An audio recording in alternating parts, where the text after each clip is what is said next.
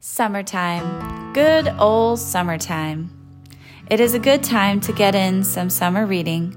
My grandchildren from Ohio sent me the book, If Teacups Could Talk by Emily Barnes. I have enjoyed reading the many warm thoughts in this book over a cup of tea. Have also had many special moments with the grandchildren as we have our tea party. I have learned some interesting lessons about teacups. China dishes recovered from shipwrecks are often good as new long after the ship itself has dissolved in the salt water. Porcelain is fragile, but it is also remarkably durable, like us, like life. Humans are beautiful and breakable like china cups. Humans can heal and grow and move beyond disaster. We can reach out to one another in encouragement and comfort. Nancy Reagan has stated that a woman is like a tea bag. It's only when she's in hot water that you realize how strong she is.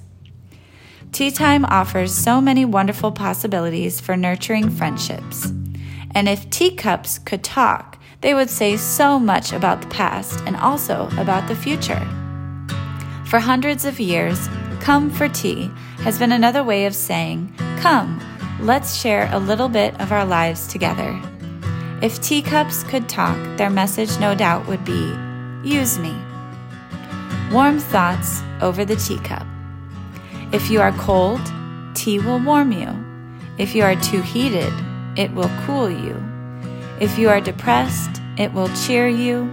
If you are exhausted, it will calm you. William Gladstone.